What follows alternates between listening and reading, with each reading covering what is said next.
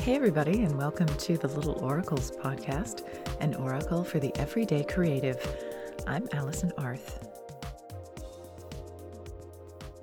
So it's summertime here in the Pacific Northwest, and that's a time of year typically associated with fun and frolic and all those wonderful, easy, breezy things. And I myself have been spending an exorbitant amount of time outside. I have this little back porch, and I like to take my leisure upon it with my very old cats, having coffee, editing the podcast, reading, writing, whatever. And lately I've been kind of considering why I like to lounge and work al fresco and why it gives me this flush of feel-good vibes. And in that consideration, I've been thinking a lot about how over the last few years, and maybe you've noticed this too, there's been this pop culture obsession with dopamine. And maybe it's because I've curated my social media spaces to consist of mostly fashion and interiors creators because I just love those two disciplines and areas of expression. But I've seen so many posts predicated on the concepts of dopamine dressing and dopamine decorating that I just wanted to dedicate some thought to it and to see if there's a way to apply this, admittedly loosey-goosey application of what's ultimately brain science to the work that I do and maybe to the work that you all do too. So you probably know this already, but I'm not a neuroscientist. So forgive me for being reductive here, but in the simplest terms, dopamine is a chemical that transmits signals in our brains and plays a really important role in the brain's reward function. And her sister, serotonin, does similar work too, but at a really high level, dopamine affects mood and motivation, among other things, and it's effectively the seat of bliss in the brain. So a few years ago, in 2020, Dr. Dawn Karen, a fashion psychologist, she coined the phrase dopamine dressing in her book, Dress Your Best Life, which I haven't read, but the basic idea centers on optimizing your mood by wearing something that generates joy for you. And of course, where fashion walks, interiors are not far behind, so dopamine decorating found its way into the parlance shortly after that, and it follows the same principles. Basically, it's all about decorating your space with colors or textures or objects that make you happy. Essentially surrounding yourself with dopamine-inducing stuff that, to borrow from the famed organization expert Marie Kondo, sparks joy, but in more of an alliterative, science-y way, I guess.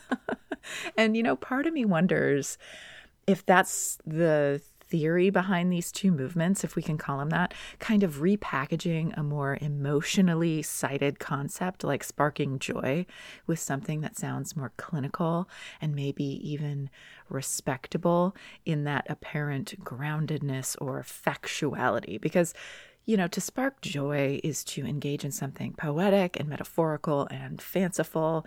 It taps into this idea of suddenness and creating something from nothing, connoted by that truly lovely and exciting word spark. Whereas to manifest dopamine, to effectively command an internal embodied chemical exchange, it's visceral and measurable, and it carries this implication of proof or reality, like this imprimatur of observable truth. It's like the sublime getting a PhD in neurochemistry and suddenly people decide to take her seriously. But societal pressures and preconceptions aside, I want to note that both dopamine dressing and dopamine decorating, while sounding really dang sciencey, they lean really heavily into whimsy and maximalism across the board. So we're talking punchy colors and bold patterns and eccentric silhouettes all jumbled up together. I mean, just Google these terms, or better yet, actually pop them into Pinterest, and you'll see what I mean almost immediately. This whole aesthetic, as it's being represented at the present moment, is really, really playful and almost childlike in a way, because it effectively shakes off quote-unquote rules of dressing and decorating. Things like staidness or seriousness or sameness. And by sameness, I mean conformity within the discrete expression. So maintaining a certain predicated scope or scale within an outfit or a room. So with dopamine dressing and decorating, you'll see things like a person wearing satin opera gloves and strappy heels with a utility jumpsuit, or a living room that's decked out in every color of the rainbow, loud prints, mixed woods and metals, and various finishes.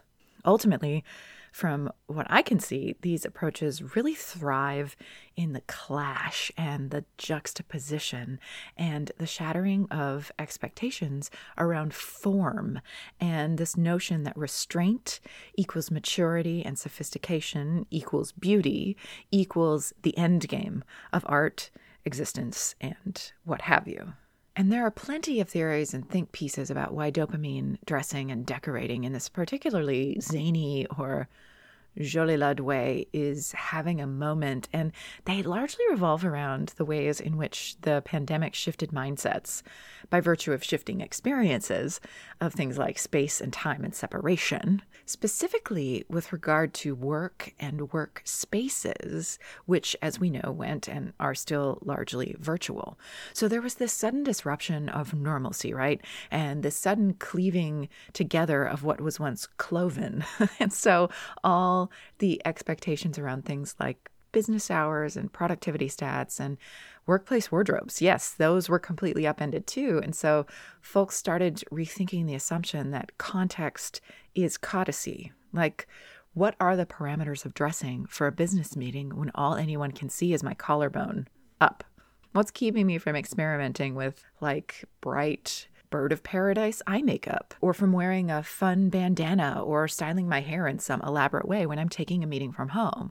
Why are we applying these outdated and, at that point, back in the early days of the pandemic, kind of unfeasible social codes in an unprecedented and really pretty dire global situation? And, what's to keep me from extrapolating that kind of experimentation and that joyous expression to my other everyday tasks, like going to the store or meeting a friend for a walk in the park? And, naturally there are going to be exceptions, and there are going to be ways for people to derive joy from their dress or their decor that don't rely on these like over-the-top, outsized, almost circus-y approaches. Maybe I get a dopamine rush by wearing something super tailored and sleek in a really lush fabric, or by collecting all of my brass bud vases together on a windowsill. And maybe you're not into fashion or decor at all, though maybe if you switch up your style, you might be. I don't know, who can say? But if you're not, that's totally okay, because all I'm saying is there are a lot of ways to slice that pie of personal aesthetic joy. I mean, when it all comes down to it, dopamine dressing and decorating are ultimately individualized meaning making. So basically existential nihilism, veering into absurdism. And you know what? Sure, why not? Because whatever the underlying causes of dopamine's meteoric rise to stardom, it's this overarching concept, this umbrella of dopamine that intrigues me, at least insofar as it can be applied to creativity. Because that practice of finding and enacting something that blisses you out is pretty radical. And I mean that in like the 80s BMX biker way, and in the, political way too, because it does feel a little bit radical, a little bit offsides or off the beaten path to say, hey, I'm doing this thing that makes me happy. And not only am I doing this thing that makes me happy, I'm doing it because it makes me happy. Like, we can have form and function, right? Like, we can invest in ourselves, right? Like, we can do things that set us up for wellness as we walk through the world, right? Because I would argue that we all deserve joy, or to put it in today's terms, we all deserve dopamine. So I think it's worth exploring what aesthetics or engagements or actions deliver those delicious little brain goodies unto you. Because guess what? It isn't just donning a funny hat or painting a wall hot pink that generates dopamine. Being creative does it too. So I'm formulating a little creative challenge, one that translates the dopamine directive from these other disciplines into something we all can dive into in whatever way we engage with our creative brains. And if you're sitting there saying, oh no, alas, for I am not creative, well, I got news for you. I'll link my Hot Takes episode from season 1, episode 11, I think it was, in the show notes, where I debunk that kind of anti-creative narrative. So just trust me, this challenge is for you too. So my suggestion is this: set aside 10 minutes. This could be 10 minutes a day. It could be 10 minutes a week. It could be literally like 10 minutes, period. Just set aside those 10 minutes and do something that activates that creative part of your brain, that puzzle solving, handcrafting, story making, experience building, dopamine generating part of your brain. And this is going to look different for different people, right? Maybe it's 10 minutes of watching a movie that you love, or reading a cherished book, or maybe a new book, or listening to your favorite podcast. Maybe it's 10 minutes of embroidery, or tinkering with that old ham radio you got in the basement, or playing with watercolors. Maybe it's 10 minutes of drafting a poem, or drafting a plan for a woodshed. Maybe it's 10 minutes of imagining a new organizing principle for your closet, or your kitchen, or your toolbox. Maybe it's 10 minutes of sinking your hands into the dirt and tilling and planting or pruning the peonies. Maybe it's 10 minutes of staring at trees or tide pools or stars. Whatever it is that lights you up, that takes you out of the rote, the routine, the rut that you've worn in your morning or evening or whenever it is. Whatever it is that fires that frisson of bliss, that little dopamine jolt, just do it for 10 minutes. Give yourself the gift of joy and deliver that dopamine because you deserve it. And that brings me to our August ABC theme and our reading picks for the month, because did you know that reading can release dopamine too? We're coming full circle on this episode. So for August, I was inspired by this idea of dopamine because I wanted to curate my own reading theme and reading list. It wasn't quite as intense or heavy as the last few have been, and I'm definitely a literary fiction fan, and I get really obsessed with writing that can be a bit extra in many ways. So in the interest of keeping it lighter, this month's reading theme is a nice big broad one. I'm calling it Bliss This Mess. Look, I almost called it Live, Laugh, Loathe to kind of imitate the same idea. So, don't come for me. But I've got 2 books for Bliss This Mess for your shelf or your e-reader or your audiobook app, however you read, whatever you use. And those 2 books are A Psalm for the Wild-Built by Becky Chambers and Walk the Blue Fields by Claire Keegan, which is from our original January lineup that we're meeting out across the year. And recall, if you will, that this is an asynchronous book club. That's what ABC stands for.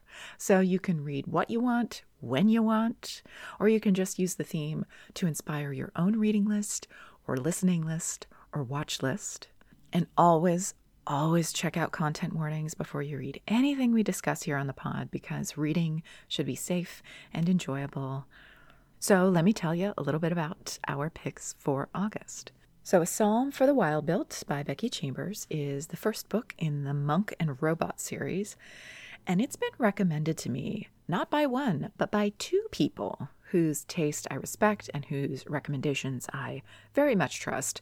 Friend of the podcast and my friend IRL Drew, who recommended this to me one day over lunch, and another good pal, Andrew Gillis, who actually recommended it on the podcast in our inaugural season 2 episode. And if you haven't listened to that creative chat, I'll link it in the show notes. Andrew is just a joy and a genius, and I love talking with them. So A Psalm for the Wild-Built is a post-climate disaster sci-fi story about a human and a robot who, after this chance encounter, have an adventure together, which sounds like it might be a bit somber, but both of my buddies talked about how hopeful this book is, and so I'm definitely more inclined to pick it up as someone whose experience with science fiction is pretty limited, really. So I'm really looking forward to this one. And our second book is, as I said, from our original set from the beginning of the year, Walk the Blue Fields by Claire Keegan, a short story collection. And I've already read this, but I'm definitely going to read it again because Claire Keegan has this incredible way with imbuing the most spare language with so much emotional richness. And I can't wait to experience that again. And it's a great listen to. I've listened to the audiobook and read the physical book, so I can recommend both of them.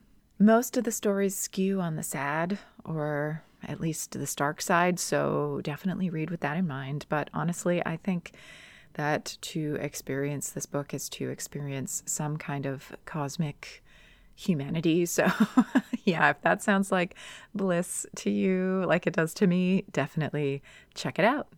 And that's it for today. Thanks so much for listening. I'm so happy you're here. If you like what we've got going on here at Little Oracles, share an episode with someone, leave us a rating or a review wherever you listen. I bet it'll release some good dopamine feels when you do. It'll definitely do that for me. If you want more Big Book energy and creativity content, follow along at Little Oracles on Instagram and check out the blog at littleoracles.com. And as always, take care, keep creating, and stay divine.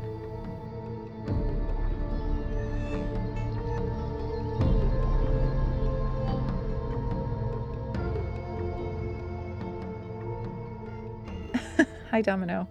Yes? Really? Hi. Oh my goodness. I know.